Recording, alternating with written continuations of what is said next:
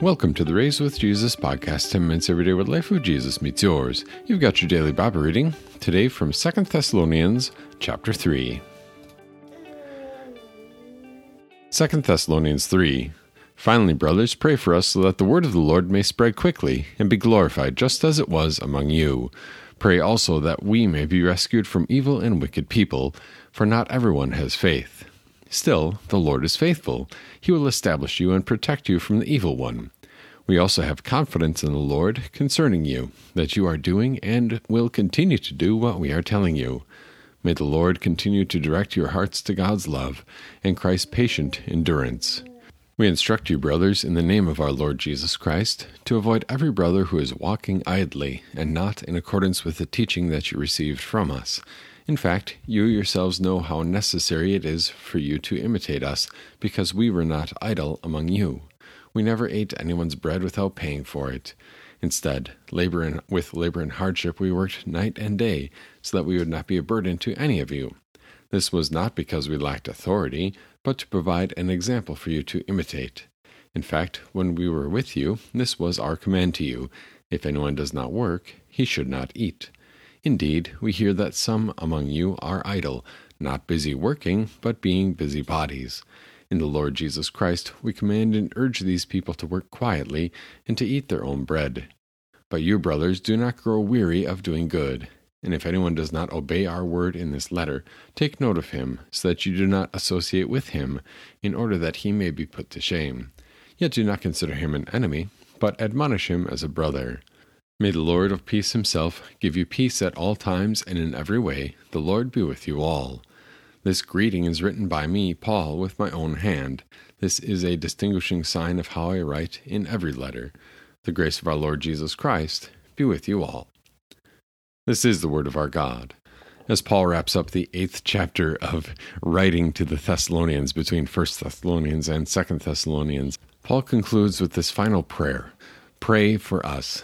Not that we have an easy time of it, but pray that the word of the Lord may spread quickly and be glorified just as it was among you.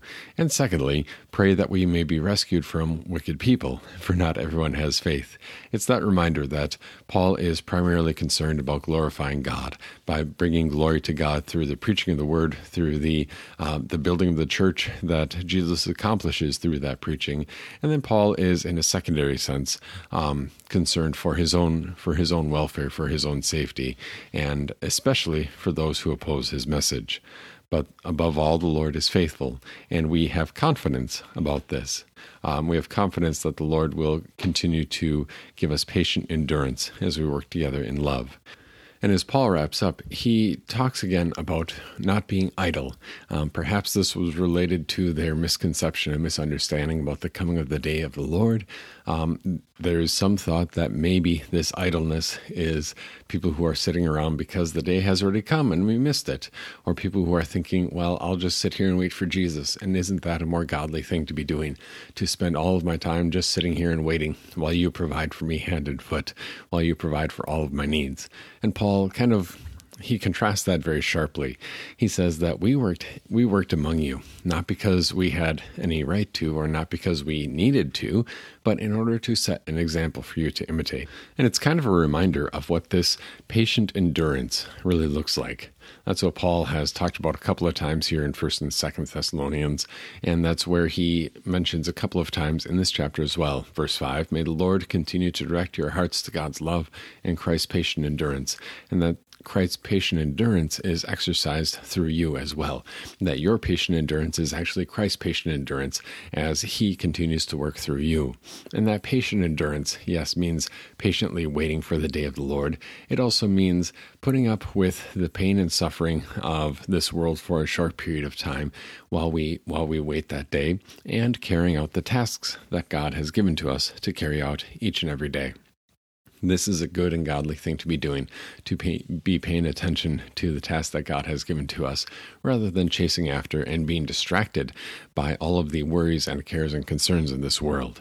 And that's where Paul really concludes, beginning in verse 13, but you, brothers and sisters, do not grow weary of doing good.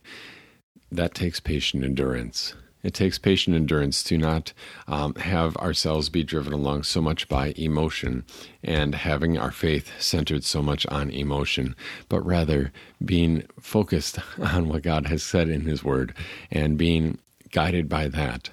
Yes, it is good to be excited and to find joy in things.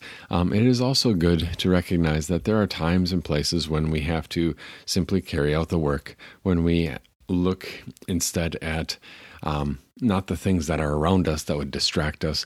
We don't get ourselves caught up in all the details of the world around us, but we look and pay attention most closely to those God has given to us, the responsibilities God has given to us, the fellow Christians that God has given to us.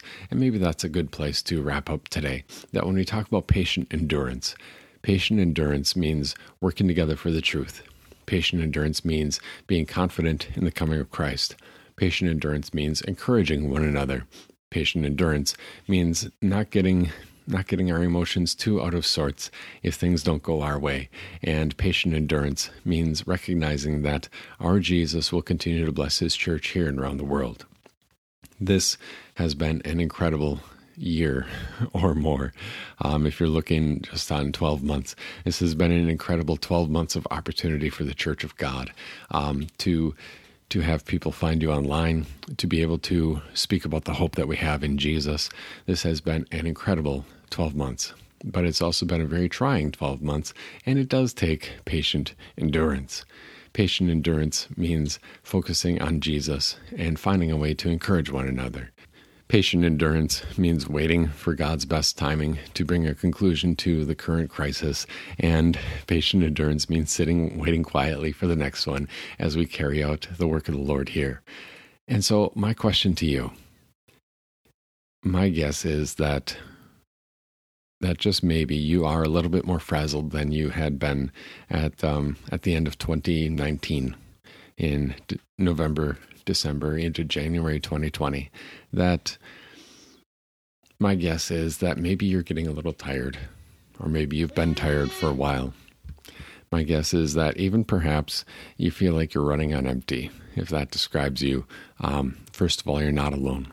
But then second of all, may God continue to give you patient endurance as we pay attention to and take care of the responsibilities that God has placed before each of us individually.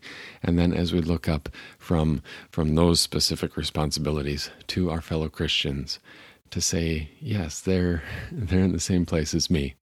To say, yes, our Jesus has brought us together, and He will continue to bring us through this, and He will continue to bring us to Himself, that our Jesus has blessed us with an incredible opportunity to speak of His grace, to speak of certainty in a time of uncertainty, to speak of comfort in a time of unrest, to speak of peace and joy in a time of worry and stress and doubt. Above all, to see people, to see our fellow people as blood-bought sinners, to see our fellow Christians as people who have been sanctified with us.